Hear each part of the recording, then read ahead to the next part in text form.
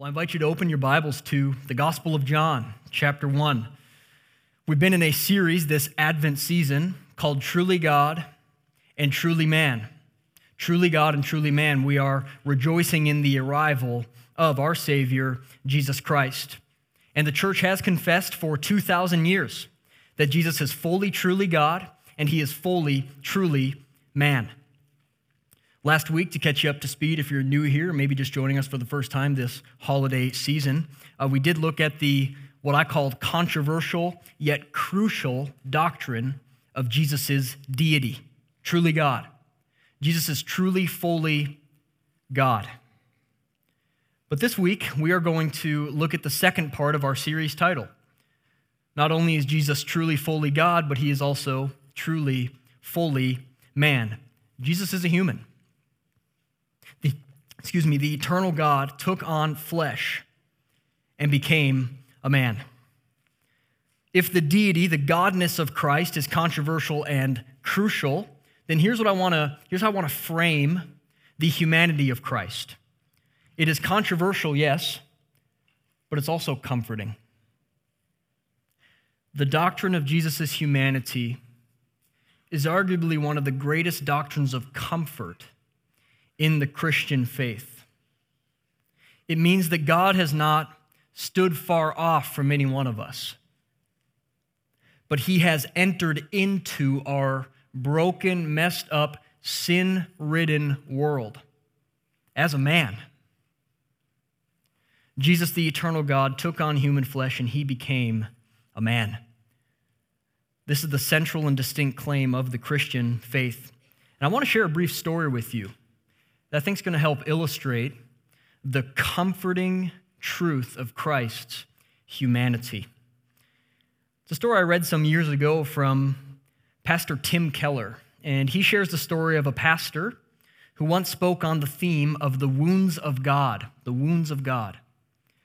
He was at a university campus in Australia, and this pastor taught the distinctly Christian belief that Jesus is truly God and truly man, and this God-man, Jesus Christ, actually suffered on the cross. He died for our sin.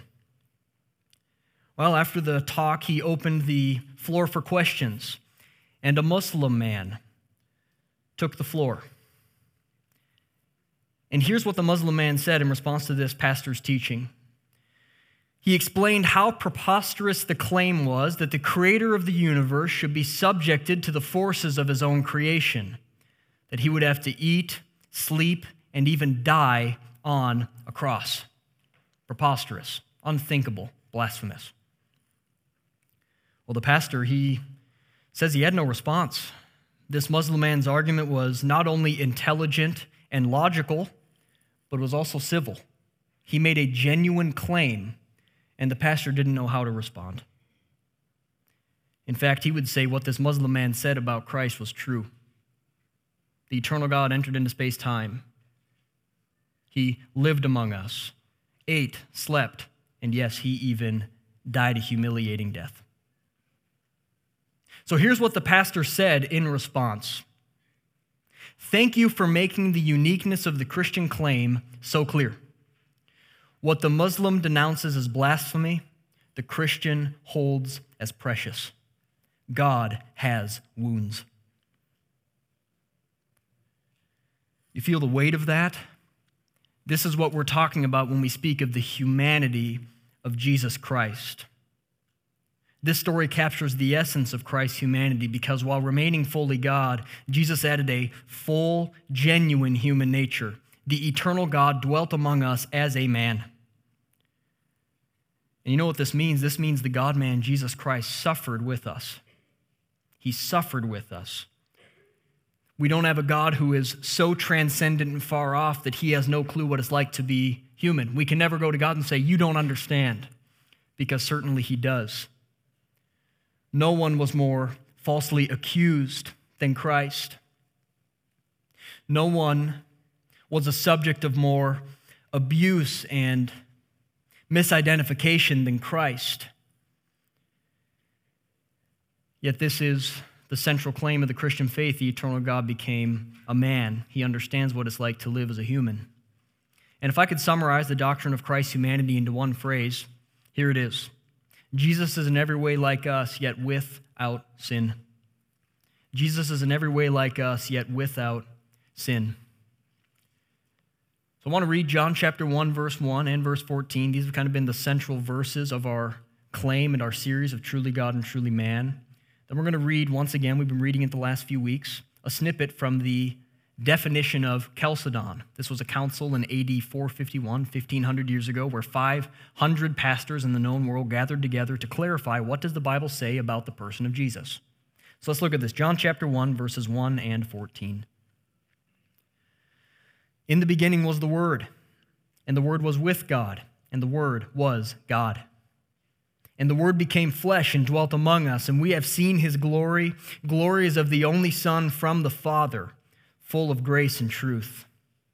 And here's the definition of Chalcedon. We then, following the Holy Fathers, all with one consent, teach men to confess one and the same Son, our Lord Jesus Christ, the same perfect in Godhead and also perfect in manhood, truly God and truly man, to be acknowledged in two natures, inconfusedly, unchangeably, indivisibly, inseparably.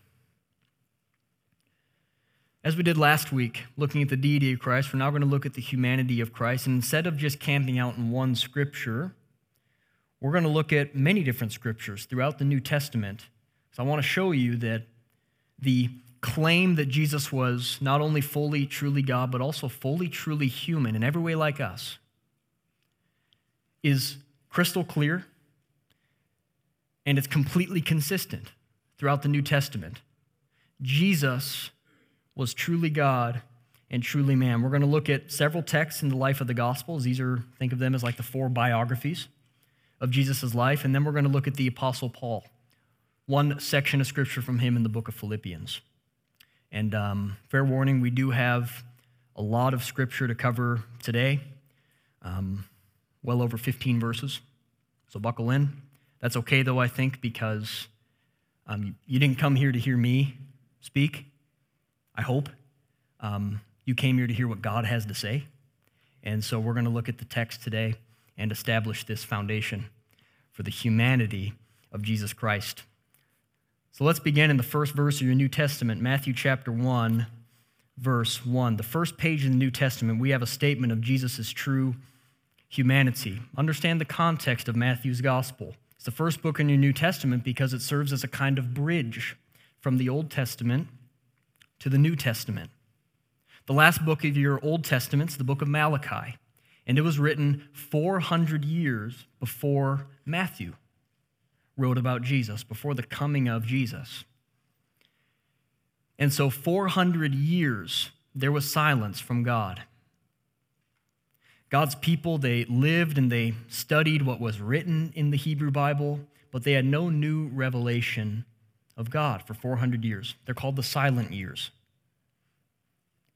And now, Matthew chapter 1, verse 1, 400 years of silence, God breaks the silence, and here's how he does it. The book of the genealogy of Jesus Christ, the son of David, the son of Abraham. The book of the genealogy of Jesus Christ, the son of David, the son of Abraham. In this one verse, we have the fulfillment of the entire Old Testament history. And here's the claim. Jesus had human descent. This almost goes without saying, but not quite. Jesus was born. The word genealogy here literally means to be born or to have an existence. And this is important. This is, I would say, crucial for our faith. Because Jesus is not just a figment of religious imagination. Jesus is not just a mythological being that makes us feel good and says good things. God became a man. The eternal God entered space-time. His name was Jesus. He has a family tree, just like you and me. He had parents. In fact, he had descendants. The first 17 verses of Matthew chapter 1 goes through his family tree all the way back to Abraham. Yes, Jesus existed. He had a family tree. How real was Jesus? How human was he? Well, one of Jesus' apostles, his name was John, he wrote in the book of 1 John that Jesus is someone who, as apostles, we heard, we saw him, and we even touched him. That's how real he was. Jesus really existed. He had human descent. But next, I want to look at how Jesus had and embraced the full limitations of his human nature. He embraced the full limitations of his humanity. I have a list behind me. First, we see that Jesus got hungry. In Matthew chapter 4, this was right before Jesus would begin his 3-year public ministry and immediately after his baptism. We're told in Matthew 4 that Jesus went out to the wilderness, the Spirit led him out into the wilderness to be tempted by the devil. And we're told he was hungry, verse 2, because for 40 days and 40 nights he had eaten no food. He was fasting. He was spending undivided attention with his Father. And so he was hungry. He was also limited because he got thirsty. In John chapter 19, the picture is Jesus is hanging from the cross, the most excruciating, physically excruciating death that the Roman Empire could devise. And we're told that Jesus hanged on the cross for 6 hours. And toward 3 p.m., toward the end of his life, he simply said, John 19:28, I thirst. I thirst. And so they gave him sour wine to drink. He was hungry, he was thirsty, he also dealt with exhaustion. In John chapter 4, we see Jesus traveling from the northern region of Palestine, that's the modern-day Arabian Peninsula, traveling from Galilee of the north down to Judea in the south, and he passed through a country, Samaria. This would have been roughly a 30-mile journey in the desert heat. And we're told in John chapter 4 that he was so wearied from his journey that he sat down next to the well and had to have something to drink. This is practical. He was hungry, he was thirsty, he was tired, he had to sleep. Another human limitation I want to show you is actually Jesus had limited knowledge. I want to spend some time here because even that statement to some of you might be a little bit counterintuitive, if not maybe a little blasphemous. But Jesus did, in fact, have limited knowledge. Limited knowledge. We see it as Jesus is speaking in the Gospel of Mark. He's speaking of the end times. He's telling his disciples what to expect when he comes back a second time to establish his earthly kingdom for all to see. And hear this, Mark chapter 13, verse 32. But concerning that day or that hour, no one knows, not even the angels in heaven, nor the Son, but only the Father. No one knows. Angels don't know. The Son, Jesus, does not even know. Only the Father. So we have to ask the question, if Jesus is truly eternally God, how can he not know something? How can he not know? Let me give you 3 considerations. And you may remember week 1 I said this series is going to have us swimming kind of in the depths of the theological swimming pool. We're about to go pretty deep here. But let me explain to you the significance of this, that Jesus did not know something. First consideration, God knows all things. God knows all things. Theologians talk about this with a word called omniscience, all-knowing. In fact, King David in the Old Testament would write Psalm 139 about God's all-knowing nature. He knows all things. David would say, Lord, you know when I rise and when I lie down. Before I even speak a word, you know it altogether. He would say, God, search me and know me, because God searches hearts, even the innermost parts of a man. God knows all things. He is omniscient. We need to accept that as a premise. Second consideration, Jesus, being God while on earth, accepted the limitations of humanity. He accepted the limitations of humanity. So it's proper to speak of Jesus not knowing something as saying he certainly could have known. He was God, but he chose not to know because he took on a human nature with all of its limitations, in every way like us, yet without sin. Perhaps for an analogy, if the fastest man in the world were told to enter a three-legged race with an average Joe, that would inevitably slow him down. It would limit him. But we know that that does not impugn on his nature, because this is the fastest man in the world. You simply untie him from this guy and he's going to go. In the same way, this analogy, when we speak of Jesus, when he became a man, he did not lessen his divinity. He knew all things. He sustained all things. Yet he accepted the limitations of his humanity so that in every way he could be like us, yet be without sin. And thirdly, we're talking about the human and the divine nature of Christ.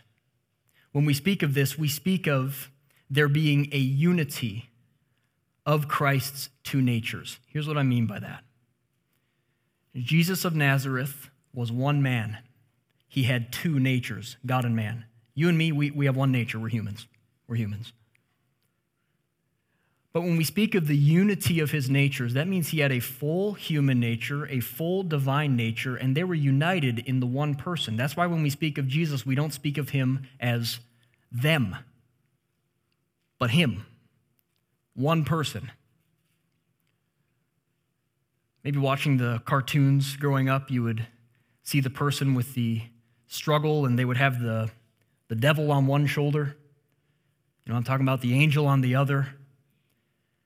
The devil would say, you should steal that cookie. The angel would say, you're better than that, and there'd be this inner turmoil. We don't see that in Jesus. His divine nature was not in conflict with his humanity. You're tired. No, you're not. You're hungry. No, you're not. We don't see that. Jesus was a completely united person with two natures, truly God, truly man. Some of you are thinking, my brain hurts. Amen.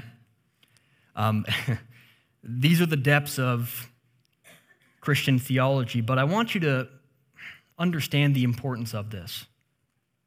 This is not just an intellectual exercise. This is our Savior. This is what Scripture provides us with to understand the infinite complexity of Jesus Christ and how rich that is. Lastly, the last of Jesus' human limitations that we're going to speak of today anyway, is that Jesus died. He was born, Matthew 1:1. Yes, Jesus died. This is a central claim to our faith, is it not? Crucified, buried, and risen. Matthew 27:50 says, after 6 hours of hanging on the cross, he bowed his head and yielded his spirit. So we have to ask, did God, the eternal God, die on that Friday on the cross? No. God cannot and did not die. The God-man died that Friday. His human nature died that Friday. Let me explain to you just the logic of this. One theologian says it this way: if the divine God died that Friday, the whole world would have passed out of existence.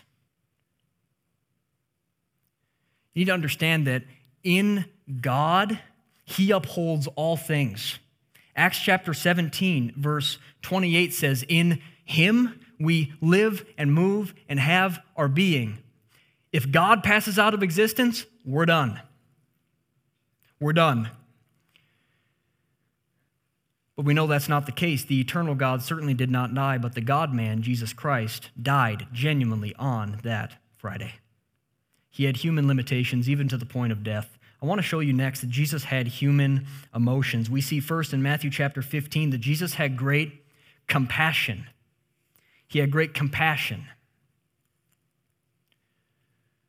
We're told that after crowds, thousands of people were with him for 3 days, hearing his teaching, watching him heal the sick.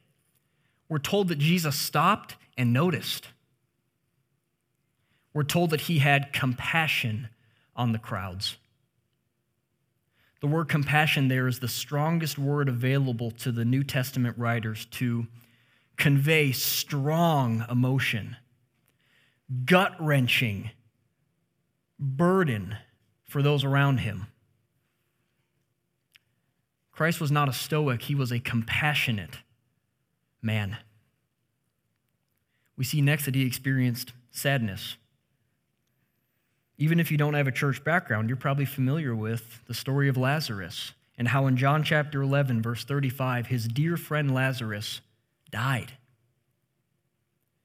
And we're told that Jesus wept. Jesus wept. He dealt with his emotions as a man, and he wept at the death of his dear friend. We see Jesus exercise perfect anger in John chapter 2, where he goes into the house of God, the temple, essentially the church for the Jewish religion, and he became overcome with fury and anger because the religious leaders were running a corrupt system. They were charging the poor more than that they could afford for opportunity to receive forgiveness from God through the sacrificial system. They were pocketing all the profit. It was a terribly corrupt system. And so we're told that Jesus drives them out. He flips over tables. And we have a hard time understanding this because when we're angry, we always have some sort of self-serving, sinful motive. Someone says something to us, we get angry, we want to get back at them. Jesus' anger, untainted by sin, perfectly sinless. It was a perfectly righteous and just anger. And lastly, we see that Jesus even endured sorrow. Sorrowful to the point of death. Hours before his crucifixion, he engaged in weeping and sorrow for the impending suffering he would have to endure. So we see really the full range of Jesus' human emotions. Why? Because he was truly a man. I mentioned earlier that this is a doctrine of great comfort. Because when we pray to our God, we're not asking him to try and understand something that he cannot. But God in Jesus Christ has in fact suffered with us. God in Jesus Christ does in fact know what it means to be unjustly treated. He knows what it's like to be poor. He knows what it's like to be reviled, slandered. He knows what it's like to go to his own people and have them not recognize him but despise him.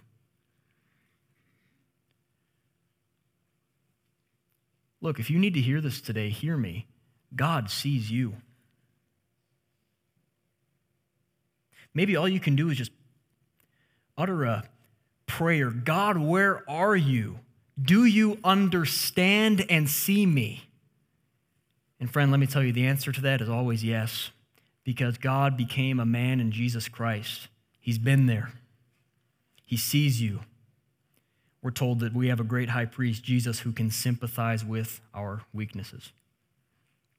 A doctrine of great comfort. I want to look at one last scripture here. We're going to look at the witness of the Apostle Paul. We're going to look at his letter to the Philippians. Philippians chapter 2, verses 6 through 8, Paul makes an astonishing claim that Jesus was equal with God, but born in the likeness of men, truly God and truly man. Philippians is one of Paul's 13 New Testament letters, and he writes this letter, by the way, while in prison. It's one of his prison letters.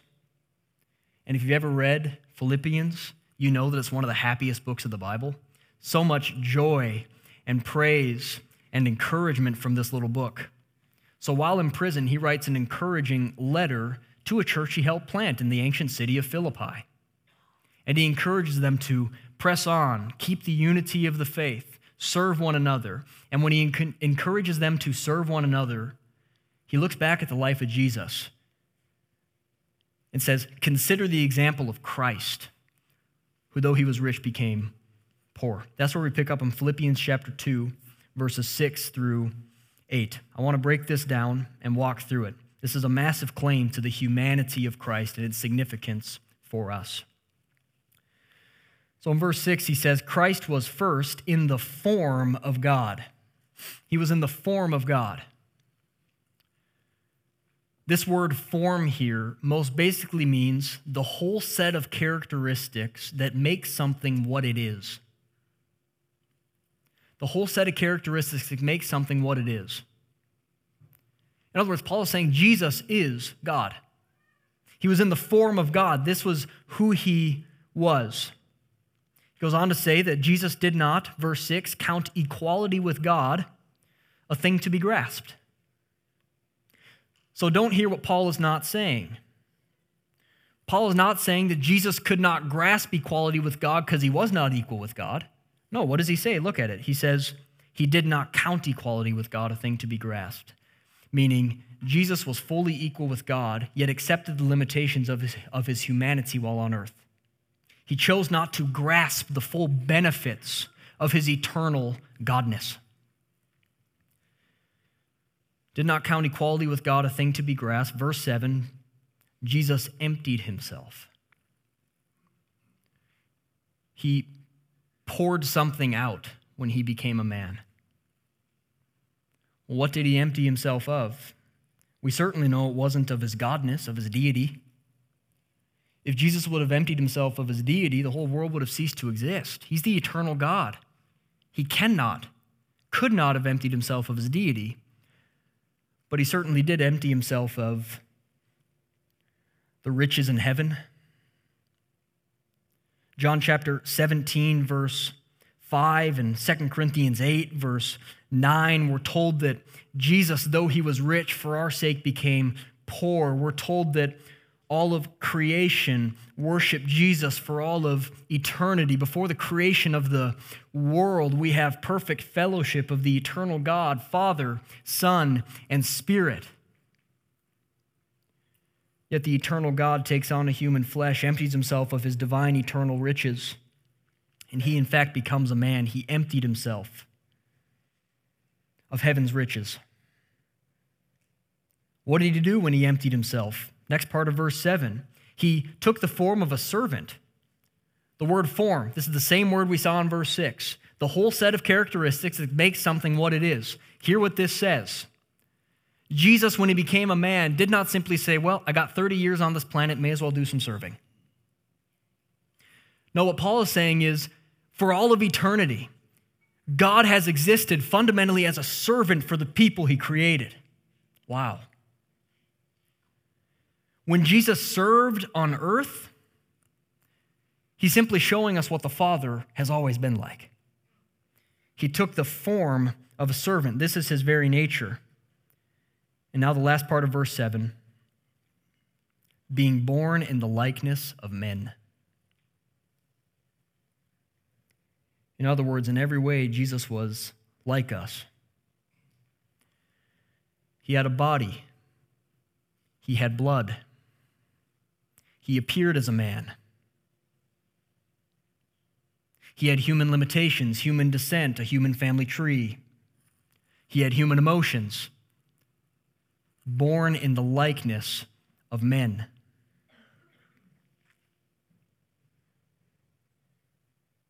Verse 8, being found in human form. So he's born in the likeness of men, and now he's found in human form. In other words, Paul is saying, if you just looked at Jesus, you wouldn't see some elevated spiritual person. You would see a man. Truly God, veiled in ordinary human flesh, in every way like us. In fact, he was so ordinary a man to the eye that his own people, the people he grew up with, did not recognize him. And look at this, the last part of verse 8. Found in human form, he humbled himself by becoming obedient to the point of death, even death on a cross. Exalted as the eternal God, verse 6, in the very form of God, yet for our sake became poor. Born of a virgin, the no-name village of Nazareth, he grew up. And not only that, but being falsely accused, he was obedient to the point of death, under the hand of the Romans, even death on a cross. When we speak of the humanity of Christ, it's a precious truth that Jesus was born in a virgin and laying in a manger, yes.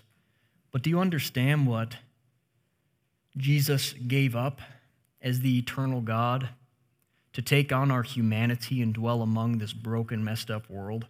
Let me just say this. There are days where, I don't even want to go out of my house because it's such a broken world out there. I don't even want to turn on the news. And I'm just a man. I was created for living here and shining God's light. Can you imagine the eternal God taking on humanity for 33 years, living among this messed up, broken world? That's what our God did in Jesus Christ, lived among us. By way of conclusion, I want to practically, quickly give you 4 reasons the humanity of Christ matters. 4 reasons the humanity of Christ matters. First, it matters because Jesus can be our mediator. A mediator is someone that stands between 2 parties. And for us, as unholy people, we need a mediator to stand between us and God. We need someone to represent us to God. Jesus does that. There is one mediator between God and man, the man, Jesus Christ. He can be our mediator because he is fully human. Next, Jesus can be our substitute. Beautiful claim of the Christian faith, right, is that Jesus died for you. Amen. But did you know that Jesus also lived for you? Galatians 4 tells us that Jesus became a man born of a virgin under the law. Every person, without exception, is born under the law, meaning God, infinitely holy, has a righteous and holy and perfect standard. All of us fall short. We need someone who does not to reconcile us to God. Jesus did that because he lived sinlessly under the law in our place. He died as our substitute, the death we should have died on the cross for our sins. Thirdly, Jesus is acquainted with our suffering. When we pray to God, we can never say, "You don't understand." He understands. Jesus Christ, fully human, entered into our suffering. We have a high priest who can sympathize with our weakness because he was in every way tempted like we were, yet without sin, Hebrews chapter 4. And lastly, we need to understand that Jesus is the measure of a true human. We are all created in the image of God. That's true universally as human beings, and it's a wonderful gift. But because of sin, that image of God, that reflection of who God is in us, is marred. Not lost, but marred. It's tainted. Meaning you can look at someone, believer or non-believer, you can say, I see the beauty of God's creative work in you. I see that. But all of us being tainted by sin, we're not the true standard of humanity. Only Jesus, untainted by sin, undefiled, set apart, perfect relationship with the Father. Jesus is the measure of a true human. It's a measure to which we should strive to attain. Jesus is in every way yet like us, yet without sin, our sinless substitute, tempted, persecuted, suffered, yet without sin. Jesus is truly God, and he's truly man. This is a doctrine of great comfort. So if you're burdened today, go to Jesus Christ. Truly God, he's able to forgive your sin. Truly man, he's a shepherd and a counselor for you to bear your burden in your place. Let's consider this truth as we close in prayer together.